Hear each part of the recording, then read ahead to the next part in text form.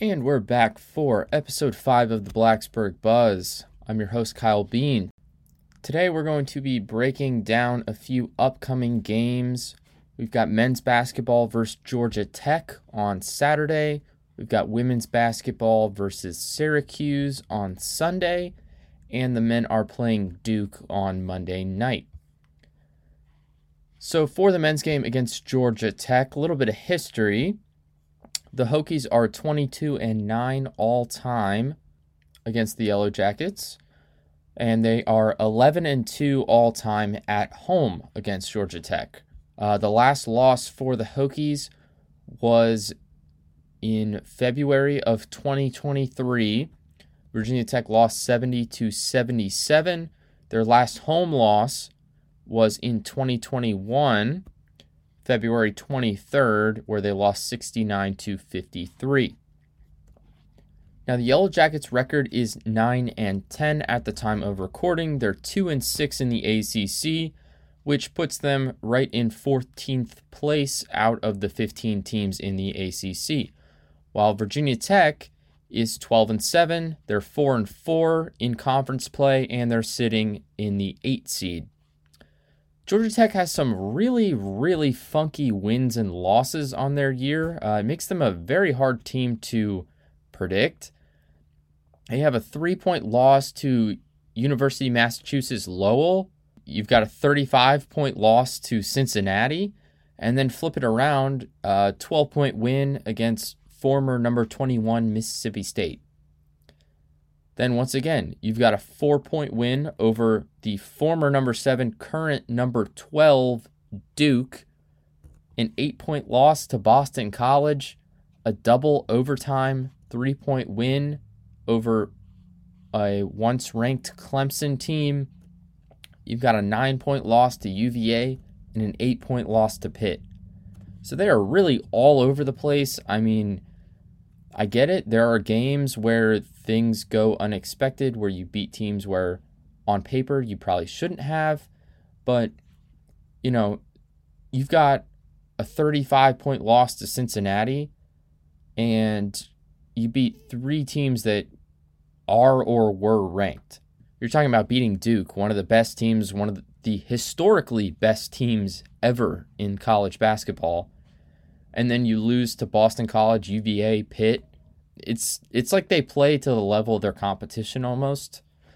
They're losing games to bad teams and they're beating good teams. In terms of the team stats, Virginia Tech and Georgia Tech are about dead even in points per game. It's just a fraction of a point. Virginia Tech leads by 3% in field goal shooting and 4% from the 3-point line. Georgia Tech, generally poor free throw shooters overall. The team shoots about 67% as a whole. They rebound slightly better, and the turnovers are also dead even. In terms of the KenPom, Virginia Tech is sitting at 60, and Georgia Tech is sitting at 128 currently. And for NCAA net rankings, Virginia Tech is at 54, while Georgia Tech is at 131. So for the Hokies, this would be a Quadrant 3 game for them. So in those Quadrant 3 games for Virginia Tech, they're 2-0. Just to give you a little more perspective, in Quadrant 2 games, they're 3-2. For Georgia Tech, on the other hand, this is a Quadrant 1 game. And in Q1, Georgia Tech is 2-2. And in Q2, they are 2-5. So they've really been struggling against some of those upper teams, although they have won quite a few games against really good squads like Duke. Some players to watch for Georgia Tech. You've got Miles Kelly, a junior guard. He's their main scorer with 14 points per game and 6 rebounds. Then you've got Bai Dongo, is I believe how you say his name. He's a freshman forward. He's been very efficient. All around a really great player, rebounder, defender. He's putting up 13 points per game, 8.6 rebounds, 1 block, and 1 steal. Shooting 61% from the floor. So he's been really solid in his freshman year. Then you've got Kawasi Reeves Jr. He is a junior guard, an elite shooter, 12 points per game, 4 rebounds, and 41% from the three-point line. And then following up, there is Nathan George, 9.4 points per game and 4 assists. He's a pretty solid freshman guard, and he is one of Georgia Tech's main distributors in terms of that assist number. Some things that I think Virginia Tech needs to do to pull out the win this week is just to out-rebound Georgia Tech. With this lineup that we're looking at for the Yellow Jackets, I think rebounding is going to be a big one, and just keeping them limited within the paint, especially with Dongo, just holding them back and just dropping that efficiency down from him, I think would be huge. Then, of course, just giving Padula and Couture that backup that we know that they need. They can both perform individually just fine without backup, but in terms of team success, they really need that third, fourth option to step up. Probably looking for nickel. It would be really great if Long was back. I know his knee was hurting. Both of them, I think if they have good nights, we should be all right. And then just, once again, defending Dongo viciously, cutting down that field goal percentage and just holding him out of the paint. I mean, he's averaging about 8.5 rebounds. If you can cut down his rebounding numbers, cut down his points a little bit, I think that would make a huge difference in this game. Now on to Monday, where the men are going to be playing Duke. We're going to stick with the men for a minute just for consistency, and then we will backtrack for the women's game on Sunday. A little bit of history on Hokies versus the Blue Devils. The men are 13-52 all time, but they're much better at home. They're 10-13 at home. The last win against the Blue Devils was January of 2023. That was also a home game. They won 78-75. The Blue Devils' record is 14-4 as of right now. They are 5-2 in the ACC and sitting at third in the conference, while Virginia Tech is once again in the 8th seed. In terms of the wins and losses, they look pretty typical for Duke. You've got a 5-point loss to a former number 12 team, current number 9 Arizona. That's not crazy. They're seated a little bit higher than Duke.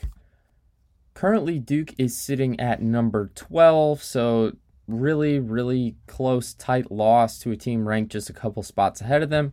Nothing out of the ordinary.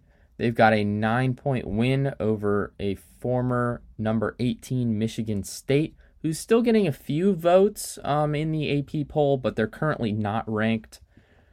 They've got a 5-point loss to Arkansas, which does stand out a little bit. A 4-point loss to Georgia Tech, which I mentioned earlier. That one also stands out. They've got an 8-point win over the former number 10, current 15 Baylor. And then they've got a 4-point loss to Pitt. That game against Pitt, that does surprise me a little bit. Duke is much better than Pitt. Just a little fluke, I guess, for them. In terms of team stats for the Blue Devils, compared to the Hokies, they turn it over about 3 less times each game. They have about 1.5 more steals per game and about 1 more block. Looking at the KenPom, where Virginia Tech is at 60 and Duke is at 13. Looking at the adjusted offensive efficiency, Duke sits at number 9, while Virginia Tech is number 72. Adjusted defense efficiency, Virginia Tech is at 50, Duke is at 36. Tempo is pretty similar. Virginia Tech's at 158 and Duke is at 175 in terms of their pace of play. Scheduling, actually, Virginia Tech has a much more difficult schedule according to KenPom. Virginia Tech has the 38th schedule in the nation, while Duke is at 111. And the non-conference schedule is really what's buffing that for Virginia Tech. Theirs is a lot tougher than Duke's. Virginia Tech's non-conference schedule is 133, while Duke's is 223. In terms of the NCAA net rankings, This is going to be a first quadrant game for both teams. Virginia Tech's currently sitting at number 54 in the net rankings. Duke is at 18. In terms of quadrant 1 wins, the Hokies are at 1-5. And in quadrant 2, they're at 3-2, just for a little extra perspective. And Duke in quadrant 1 is 3-1. And in Q2, they are 0-3.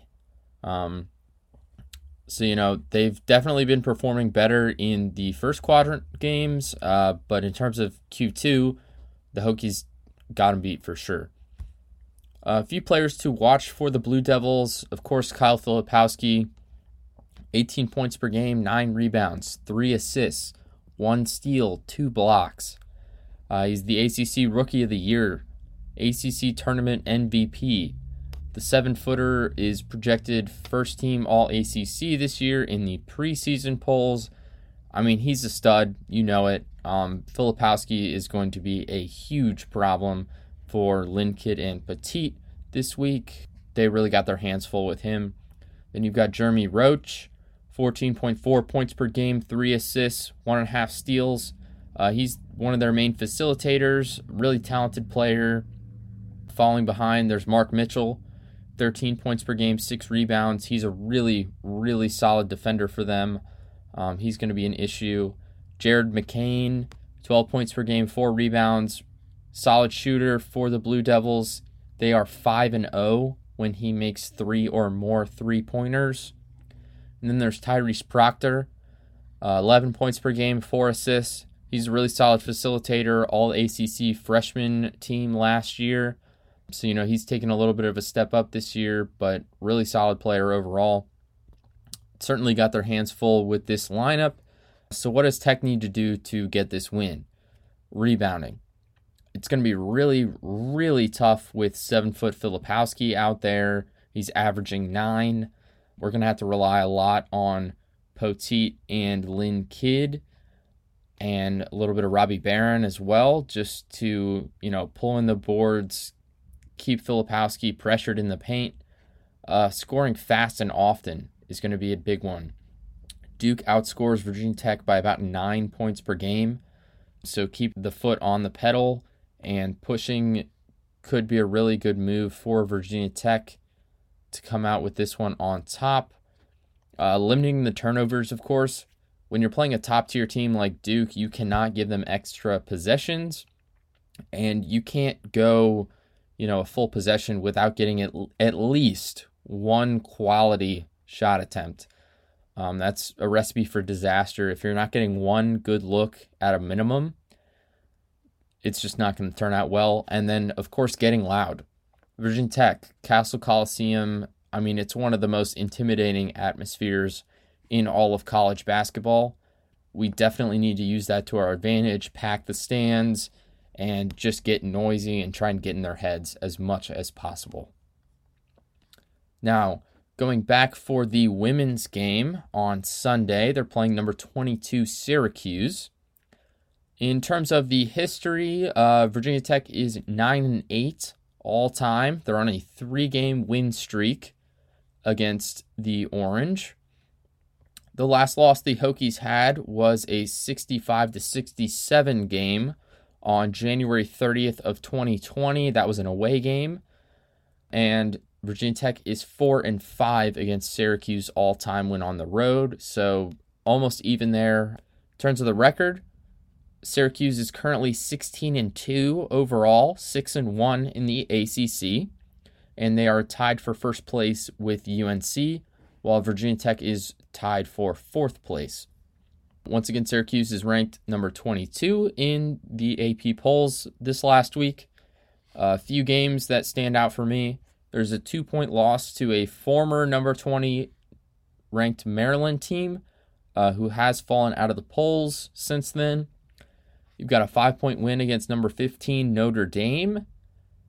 You've got a 24-point loss to the current number 20 UNC. That is a huge, huge loss to a team that's ranked just above them.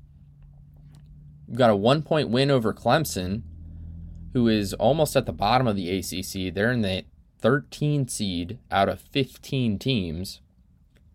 You've got a 6-point win over the former number 15, current 23, Florida State.